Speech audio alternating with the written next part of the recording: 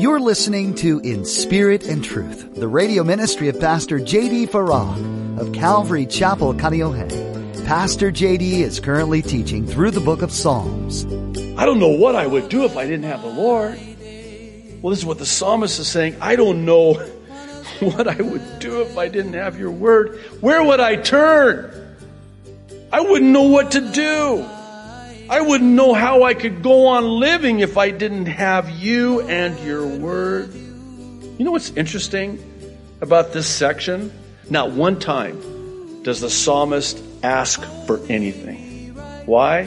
Because he's just grateful for everything. So often our conversations with God are almost entirely petition and very little praise. As Pastor J.D. points out in today's message, throughout Psalm 119, very little is requested of God. It is primarily a song of praise. You should make a point to do that in your own prayer life. Set aside time to simply praise God and thank Him for all He's done.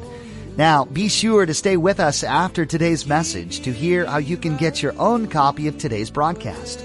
Subscribe to the In Spirit and Truth podcast or download the In Spirit and Truth iPhone or Android mobile app. Now, here's Pastor J.D. in the book of Psalms, chapter 119, with today's edition of In Spirit and Truth. I have a personal relationship with the author. I know very well the author who wrote that book. And so I'm reading their book and I'm thinking to myself, oh yeah, I remember that, or I could see that, or yeah, I see that. And so you're reading the book of the author who wrote it, and you know the author who wrote the book. Well, how much more so is that true with the Word of God?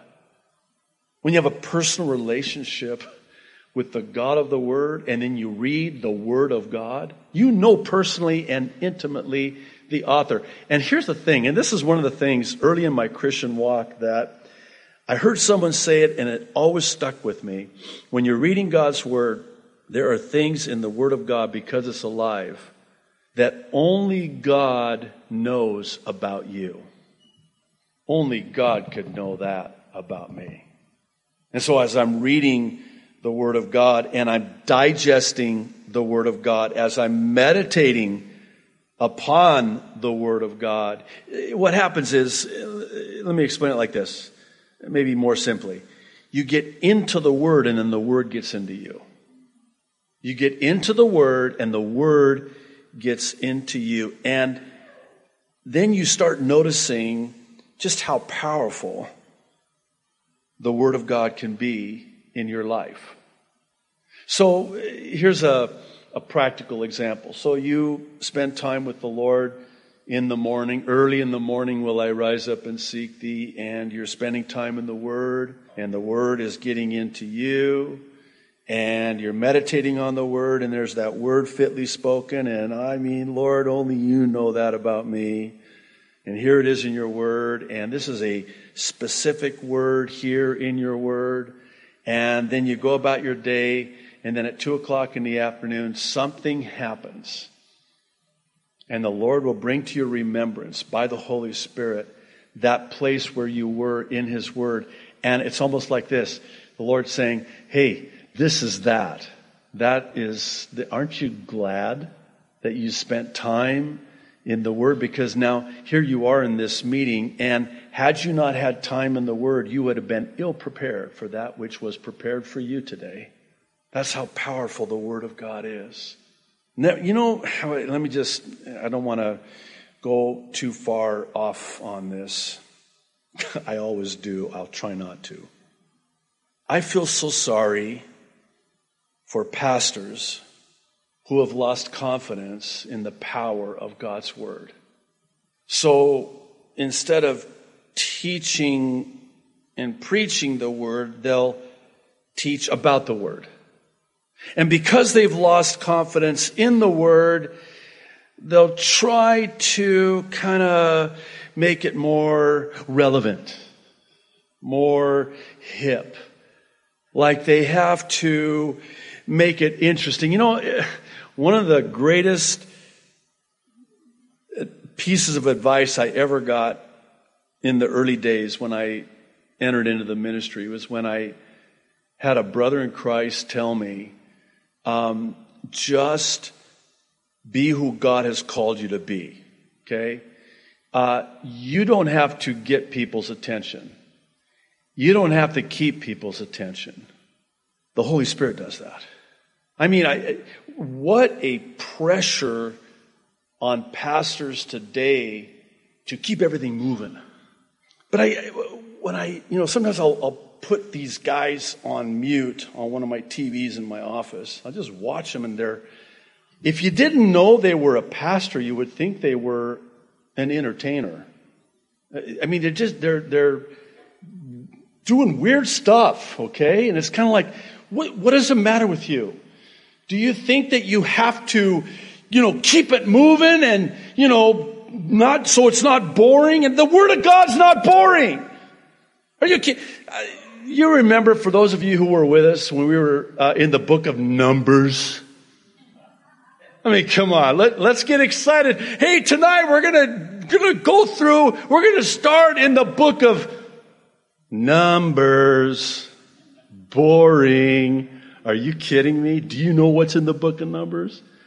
It's one of my favorite books in all of the Bible. What's it about? Oh, numbers. The numbers of the Israelites. But oh my goodness, you get into like chapter 6, chapter 22, really all the chapters in between. And it is a profound prophetic picture of the person of Jesus Christ and the finished work on the cross. And I mean, it was one of the most fascinating. To this day, I will refer back to the book of Numbers and what we're told happened because of the life application that comes from that book. The book of Numbers. Who knew?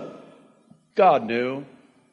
I think about when, and again, it has its place. One of the reasons that, we teach the Bible expositionally, book by book, chapter by chapter, verse by verse. Nothing wrong with doing a topical series. I might break every once in a while. I haven't done it in years. And do a topical series. But I think about the pressure that must be on these guys. And again, I know I'm doing what I said I wouldn't do, and that's go too far off on this. But I think about the pressure on guys to come up with, what are you going to talk about this week? I don't have that problem. It's right here. What am I going to preach on? Oh, the next chapter. What am I going to preach on? Oh, the next verse. Hey, what are you going to do when you finish the book of Colossians? I want to teach 1 Thessalonians. You know what comes after 1 Thessalonians? I know this is deeply profound. 2 Thessalonians. Can't wait. Okay. Verse 97. Oh, how appropriate is this, right?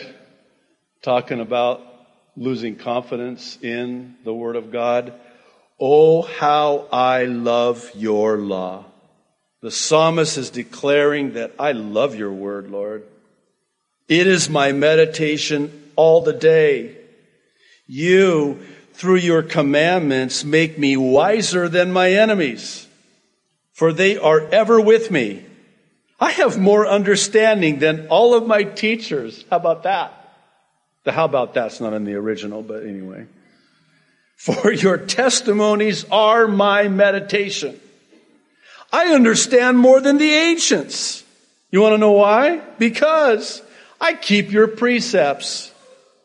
I have restrained my feet, verse 101, from every evil way that I may keep your word.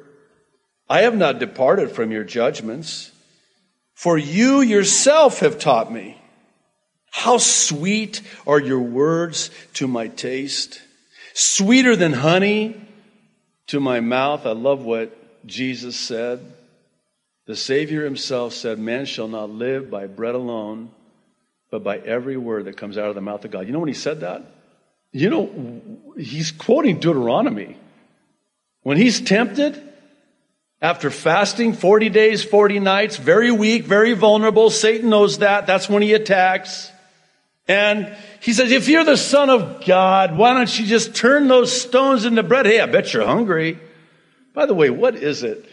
I'm learning I actually have to do this now because I'll keep the TVs in my office on the news channel so I can keep abreast of what's happening. But when I'm fasting, it's like every single commercial is a food commercial. No, I kid you not. It's kind of like the devil knows I'm fasting that day. And here's that triple bacon cheese burger. I mean, the cheese is just oozing off the side. I love Mexican food, right? And tacos. Oh my goodness. Every taco commercial known to man is right there. I actually tried this one time. I thought, okay, today I'm not fasting. Bring those commercials on. They're all car commercials now. I'm like, what's up with that? Anyway, I digress. So here the Savior is being tempted, and what does he do? He quotes out of Deuteronomy. That's another fascinating book, the book of Deuteronomy. And he says, no, it is written. He's quoting the Word of God. It is written, man shall not live by bread alone, but by every word that comes out of the mouth of God. And here the psalmist is saying, your word is sweeter than honey to my mouth. And verse 104, through your precepts I get understanding, therefore I hate every false way. You know what I love about this? This is one of those places in God's Word where you get the sense that the writer, in this case the psalmist, is having considerable difficulty expressing and articulating just how much he loves the Word of God and the God of the Word. You ever had that happen? I just had it happen again this last week, and it was as I was getting ready to fall asleep. And I was just, I always like to end because, what you allow to, have in your mind before you fall asleep can really have an effect on how you wake up. This is why Paul, when writing to the Ephesians, says, don't let the sun go down in your anger, because, you're going to be stewing on that all night, and you give the devil a foothold. So I always like to have a clean slate when I go to bed. This is why my wife and I, we learned this the hard way. We have scars to prove it. Early in our marriage, we began to notice that our biggest conflicts and arguments were always in the evening when we were really tired. And I mean, we would just go at it, go back and forth. That was, being the godly husband that I am, No, it was rough early on. But we just made a decision. We're never going to discuss weighty issues. We're certainly not going to make any important decisions at night when we're tired. We're going to agree to disagree agreeably, and we're going to go to bed. We're going to end on a good note. We're going to wake up in the morning, and when His mercies are new every morning, when we've had time, we've had a good night's sleep, very important sleep is so important. And then here's what happens. We wake up in the morning and we're like, okay, what were we arguing about last night? We completely forgot. It was like a non-issue. So it's really important to make sure that you end the night, with a good note. And, so this one night, this last week, I'm praising God. I'm just thank you, God, so much. And I was just laying there, just praising Him. This is in my mind, not outwardly. And I just found myself saying, Lord, and it's only happened, I wish it were more often, but I could really probably only count several times over the last few years where I've had those times where I couldn't, even in my prayer language, I could not adequately express to God just how grateful I was to Him and how thankful I was to Him. I just wanted to praise Him. And so on this particular occasion, I actually, I know this might sound weird, but I enlisted the heavenly host, the angels of heaven, as a heavenly choir. I said, can you guys just kind of help me out? And is that weird? Okay, whatever. But I just said, help me out to praise God and just express to Him all of my praise and all of my worship. And that's how I ended up falling asleep. I tell you, I woke up the next morning and, I felt great because that's how I ended the night. But it's like the psalmist is just having a hard time expressing to God just how much he loves him and loves his word. Oh, how I love your word, Lord. Oh, how I love you, Lord. It's like he's saying, I live as if I couldn't live without your word. I don't know what I would do. I mean, you know how we oftentimes will say, man, I just don't know how non-Christians get through things. Man, I don't know what I would do if I didn't have the Lord. Well, this is what the psalmist is saying. I don't know what I would do if I didn't have your word. Where would I turn? I wouldn't know what to do. I wouldn't know how I could go on living if I didn't have you and your word. You know what's interesting about this section? Not one time does the psalmist ask for anything. Why? Because he's just grateful for everything. I think about Philippians 4, 6, and 7. You want to know how to worry about nothing? Be thankful for anything and pray about everything. And if you do, you'll worry about nothing. He asks God for nothing. He is just so grateful for everything. G. Campbell Morgan says it this way: this is a pure song of praise. It contains no single petition, but is just one glad outpouring of the heart. By the way, you know what we're going to be doing for all eternity? This. We're going to be, in fact, sometimes I'll find myself saying, Lord, listen, this is going to have to do for now. This is the best I can do this side of heaven. But I can't wait. When I'm there before the throne, I'm going to have all eternity to thank you and praise you and worship you because you are worthy. Well, I want to close with a story, true story, about the life of Harry Ironside, because one of the things that the psalmist says in this section, which is really interesting, is he talks about how that he was wiser than his teachers. He was wiser and more knowledgeable than the ancients. Why? Because of the Word of God, that he had been taught, which presupposes that one is teachable. And the Lord had taught him and made him wise vis-a-vis his word. So there's this true story told about the life of Harry Ironside. He was a pastor, author, Bible commentator, with the Lord now, of course. So Ironside went to visit a man near death who was suffering from tuberculosis. And the man was almost dead, could barely speak. And so Ironside spoke to him, and he asked Ironside, young man, you are trying to preach Christ, are you not? Ironside said that he was, and the man replied, well, sit down a little and let us talk together about the Word of God. Then the man opened his Bible and spoke with Ironside until his strength was gone. He shared insights from the Bible that Ironside had not appreciated or even seen before. Ironside was stunned. And he asked the man, where did you get these things? Can you tell me where I can find a book that will open them up to me? Did you get them in a seminary or a college? The old man replied, my dear young man,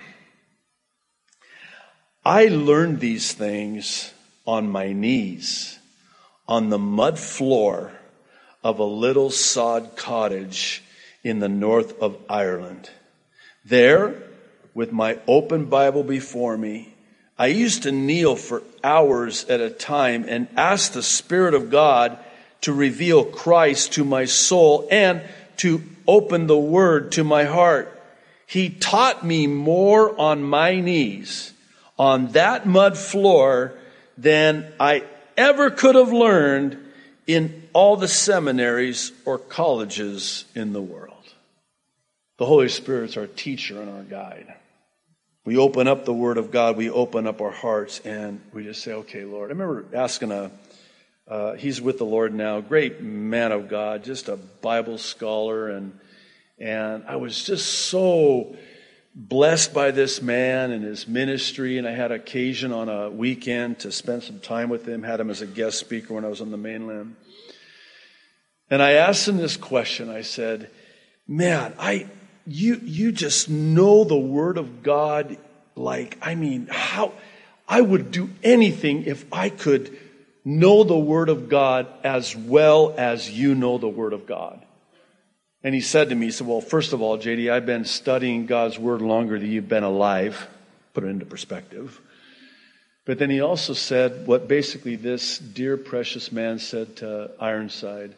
You know, I just sit with I don't go to the commentaries. I just open up the Word of God and I just say, okay, Lord, teach me, speak to me, minister to me through your Word. You think God's not going to answer that prayer?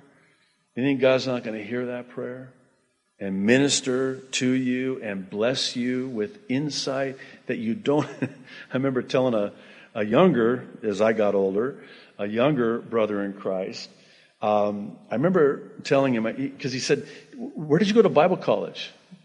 And I don't usually like that question, because not only did I not go to Bible college, I didn't go to college.